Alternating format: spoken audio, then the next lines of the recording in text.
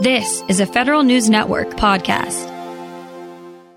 As more and more attention gets paid to the environmental hazards of PFAS and PFOS chemicals, especially in drinking water, Congress is considering several different approaches to remediate the problem. One of them that's already passed the House would use the Environmental Protection Agency's existing Superfund program to regulate the contaminants and order cleanups. And while the approach might seem fairly straightforward, our next guest argues it's more likely to lead to years of litigation than actual environmental cleanup. Philip Comella leads the Environment and Energy Practice Group at the law firm Freeborn and Peters. He wrote an article a few weeks back arguing that Superfund is the wrong tool for the job, and he joins us now. And Phil, thanks for doing this. I think the most logical place to start is if you could give our listeners a real quick 101 intro into how Superfund actually works and what sorts of environmental remediation problems it was actually designed for. Okay, so Superfund had its origin classically in Love Canal, and Love Canal sort of stands as the birthplace for Superfund, and that is really the type of hazardous waste site where there is not a responsible owner or operator. Before RCRA was passed in 1980, the Resource Conservation and Recovery Act, there was no financial mechanism or financial assurance for owners and operators of hazardous waste sites to pay for their own cleanups. After RCRA was passed, the approach was to permit these operating hazardous waste facilities. Part of the permit was, it still is, you have to show financial wherewithal to clean up your releases and to safely close your facility.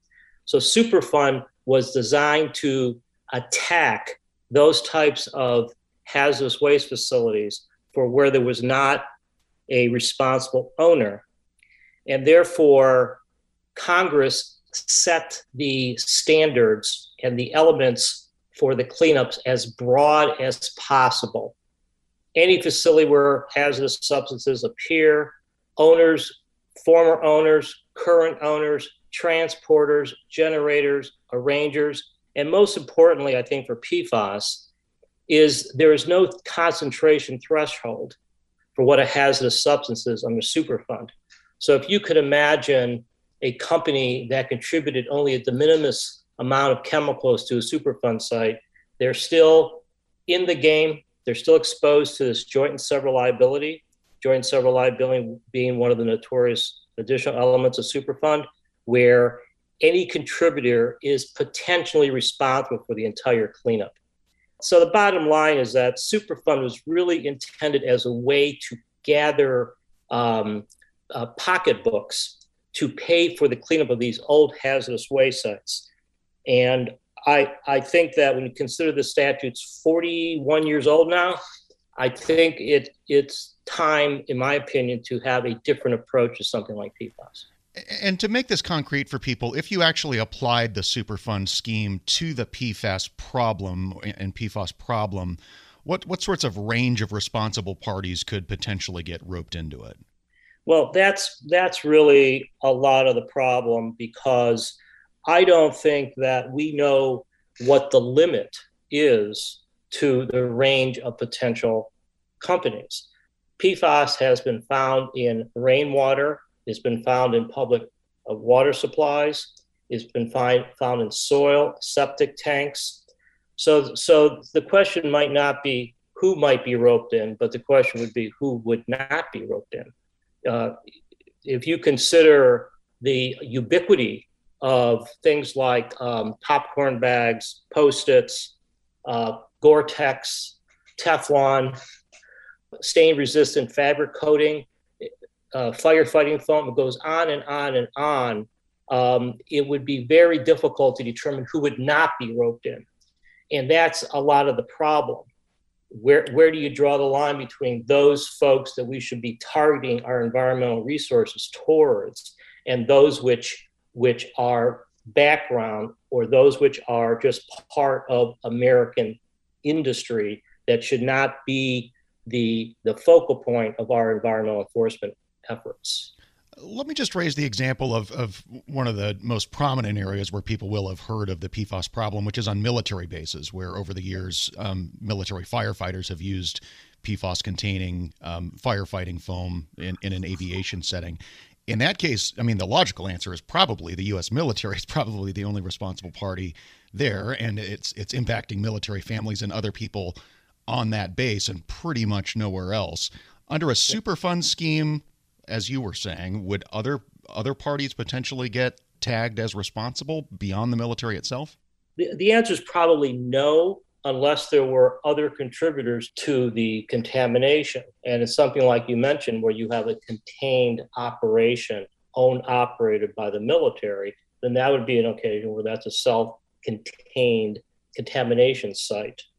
But the question is, why do you need Superfund to make the government clean up the site? Why don't you just pass a law that says the military shall clean up PFAS to 100 parts per trillion, or whatever the risk level is? Why use such a cumbersome statute to attack a problem that is pretty streamlined and pretty well defined? So if Superfund is not the right tool for this, what's another approach that you think would make sense? Well, I think the best model, and I put this in my article, but I think the best model that's really been successful are state voluntary cleanup programs, because in order to wisely spend cleanup dollars, I think two things are needed. You have to have a trigger level where the decision is made, this contamination is bad enough, and it might affect people who are close to this contamination, such that this level should be cleaned up. Example would be Flint, Michigan, 15 parts per billion of lead in drinking water. That's too high, clean it up. Then after you have that trigger press, the question is, what is the cleanup level, or how clean is clean? The state voluntary programs are very good at attacking that issue. So if there was a statute that simply said, for each environmental media, soil, air, surface water, groundwater, here are the cleanup levels. If you have exposure pathways to people within the scope of the risk that this media poses, here are the cleanup levels. Now go out and meet the cleanup levels. And it could be voluntary, it could be used for enforcement. It would be more of a cooperative approach, where instead of engaging in enforcement lawsuits, you're telling the American industry and American commerce, this is what we consider to be clean. These are the tools that you can use to address your contamination and meet levels that are scientifically considered safe. So I think the state voluntary programs provide a really good sort of model. I also think that listing PFAS as a characteristic hazardous waste under RCRA is probably a good idea. So those are the two key things. Yeah, and just to be clear just so I'm clear on what the difference between the approach you just outlined and the Superfund approach would be, and the reason we're talking about this is Congress is looking at legislating this Superfund applied to PFAS. Under the Superfund approach, any detectable level of the chemical would trigger a need to remove it. Anyone with any connection to that chemical would be potentially responsible financially for removing it. And right. And EPA really doesn't have a ton of discretion to decide, is this a problem on this site? Is that about right? Yes. Yeah, I think that is correct. And so what happens in Superfund is that the equity comes in at the end of the process. The question is, what's a fair allocation of the cost of cleanup? That comes in at the end of the process. In the beginning of the process, EPA or private plaintiff is only interested in roping in as many responsible parties as possible, so they have a full room from which to find people to pay for the cleanup. And you're right, with the low detection levels for PFAS at parts per trillion, with no concentration threshold, with virtually no defenses to Superfund, and with no objective cleanup standard, sort of a case by case, and with the vast number of potentially responsible parties, I think that this will be a boon for lawyers. A lot of lawyers probably hope that it's listed as a hazardous substance, because I read one article where it says, something like, listing PFAS as a hazardous substance will bring the fund back to Superfund, because it will open the floodgates all over again. But what happened in that scenario, it sounds good on one level, but you wind up spending all these dollars on transaction costs. And for some folks, that might be good, but for remediating the environment of PFAS, that's probably not a good idea. That's Philip Comella, an attorney at Freeborn and Peters, where he leads that firm's Environment and Energy Practice Group. We'll post a link to the article he wrote earlier this month on PFAS and Superfund at federalnewsnetwork.com/Federal Drive. Hello, and welcome to the Lessons in Leadership podcast. I am your host, Shane Canfield, CEO of WEPA. Today, I'm thrilled to be joined by Vice Admiral Cutler Dawson. Cutler has had an incredible career serving our country for 35 years in the Navy, where he attained the rank of Vice Admiral. And during his service, he had numerous assignments afloat and ashore, including Commander, 2nd Fleet, Striking Fleet Atlantic, and in Washington at the Pentagon and on Capitol Hill, where he was the Navy's Chief of Legislative Affairs. Immediately following his retirement from active duty in 2004, he became the president and CEO of Navy Federal Credit Union, the world's largest credit union, where he served for 14 years. Under his leadership, Navy Federal grew from 2 million to 8 million members. Phenomenal. Cutler, welcome and thanks for joining me. Thank you, Shane. You've had a fascinating career across both military and the private sector. Can you tell us a little bit more about your background and your professional journey? Well, I started out at the Naval Academy, where I graduated in 1970, and then, as you mentioned, spent 35 years in the Navy. With 6 actual afloat commands. The first one was when I was 27 years old. I didn't know enough to be scared of anything, and it was probably one of the highlights of my career. And then after I retired, after 35 years, I went to work at Navy Federal Credit Union as the CEO, where I spent my next 14 years.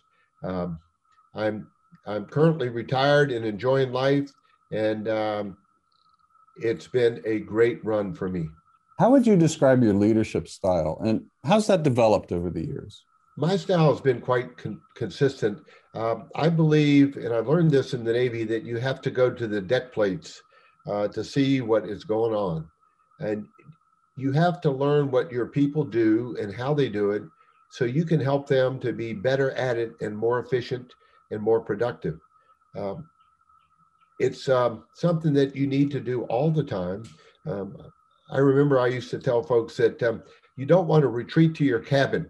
And what I mean by that is the longer you're in a position, the less you think you have to get out and about. But that should be the opposite. You should get out and about more, because people change, situations change, and you've got to figure out a way to get to them and find out what they're doing and what you can do to help them.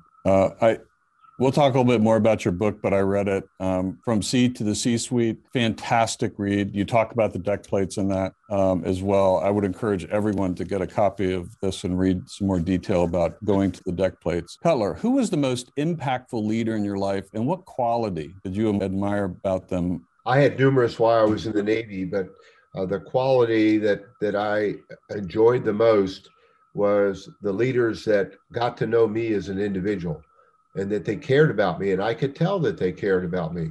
And they were not only my leaders, but they were my mentors. And I remember one particular one, Bill Schiffer, when I had my first assignment at the Pentagon.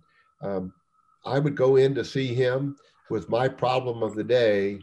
And I knew that he had numerous problems of his own, but he would stop and he would focus on me, and he would make me feel like I was the most important person in his world. And I tried to do that throughout my career. But really, it's about caring for your people. Cutler, in reading your book, there was a quote you used that you used to inspire those people that work for you. And it really got my attention. And it was, you are the captain of your own ship. I wonder if you can talk a little bit about what that means and how it was useful to you and the leaders you were developing. Absolutely. What I mean by captain of your own ship, when you are the captain of a ship, sometimes you're in the middle of the ocean and you don't have anybody to turn to make decisions. You don't have anybody to turn to ask, what should I do now? You have to be the captain of that ship. And I translated that into, let's say, Navy Federal's organization, where I would tell branch managers that I said, you are the captain of the ships of Navy Federal. You're the ones that are facing the members or customers, as others call them, every day. And you have to make decisions without a lot of guidance in some cases and without a lot of time. So be the captain of your own ship. Step up, make decisions, do what you think is right, and you never can go wrong. I think that is so important. And you have to give your people a little bit of latitude to take some risk as well, because there is risk for them in doing that and risk to your organization. That's right. And I mentioned that I took command of my first ship with 5 years in the Navy, and I was 27 years old. Well, my boss had 32 years in the Navy, and his guidance to me when I first met him was, Cutler, you do the right thing and I'll back you up all the way. What a wonderful way to spend an assignment with backup and guidance like that. What great advice. It's clear leadership is a topic you're passionate about. You wrote the book we mentioned before, From C to C-Suite. Can you tell us a little bit about that project? Yes, when I was at Navy Federal, I would tell sea stories as parables to get my point across. And folks would tell me, Cutler, we like your stories. It gives us a picture of what you're trying to tell us. Now, what else are they going to say? They work for me, but I took it as a compliment, and it was. And my wife encouraged me to write a book, and I needed a co-author to help me. And I found a lady named Taylor Keelan, who was the perfect co-author. She turned in my stories into wonderful chapters that I'm very proud of. Where can listeners find a copy? Well, you can get it on Amazon, and you can also get it on the Naval Institute website. And I might add that any proceeds from the book, Navy Federal uses to give to charity. Fantastic. Cutler, thank you very much. Really enjoyed your time and your lessons in leadership and sharing with us your life story. And I've learned a lot, both from talking to you today and reading your book. And thank you very much for your time. It's my pleasure. And I would like to add one thing, if I could, Shane. During my assignments in Washington, D.C., I gained the utmost respect for the civilians that work here every day. They're hardworking, they're dedicated, and they have my eternal gratitude. I got to come and go from the Pentagon. They stayed every day and worked in Washington when I got to go out and enjoy being at sea. Perfect. Thank you. Yeah, WEPA serves civilian federal employees, but your comment is well taken, because the interaction between the two is continuous, it's nonstop, and it's critical. So the career civil servants, as well as career military, our country would not be where it is today without them. I totally agree. And I can tell you from the U.S. Navy standpoint, we couldn't operate like we do without them being the backbone of what we do. Thank you very much for your time today, Cutler. And to everyone listening to Lessons in Leadership podcast, we'll see you next time. This episode is brought to you by Zelle. Whenever you're sending money through an app or online, it's important to do it safely. Here are a few helpful tips. First, always make sure you know and trust the person you are sending money to. Second, confirm you have entered their contact details correctly. And finally, if you don't trust the person or your recipient is rushing you to send money right away, think twice before sending money through an app or online.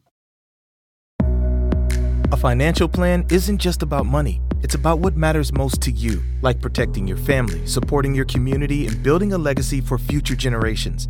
At Northwestern Mutual, we start with a conversation about the life you want to live now and years from now. Whether you're paying down debt, saving for college, or planning for retirement, we have an eye on your bigger picture.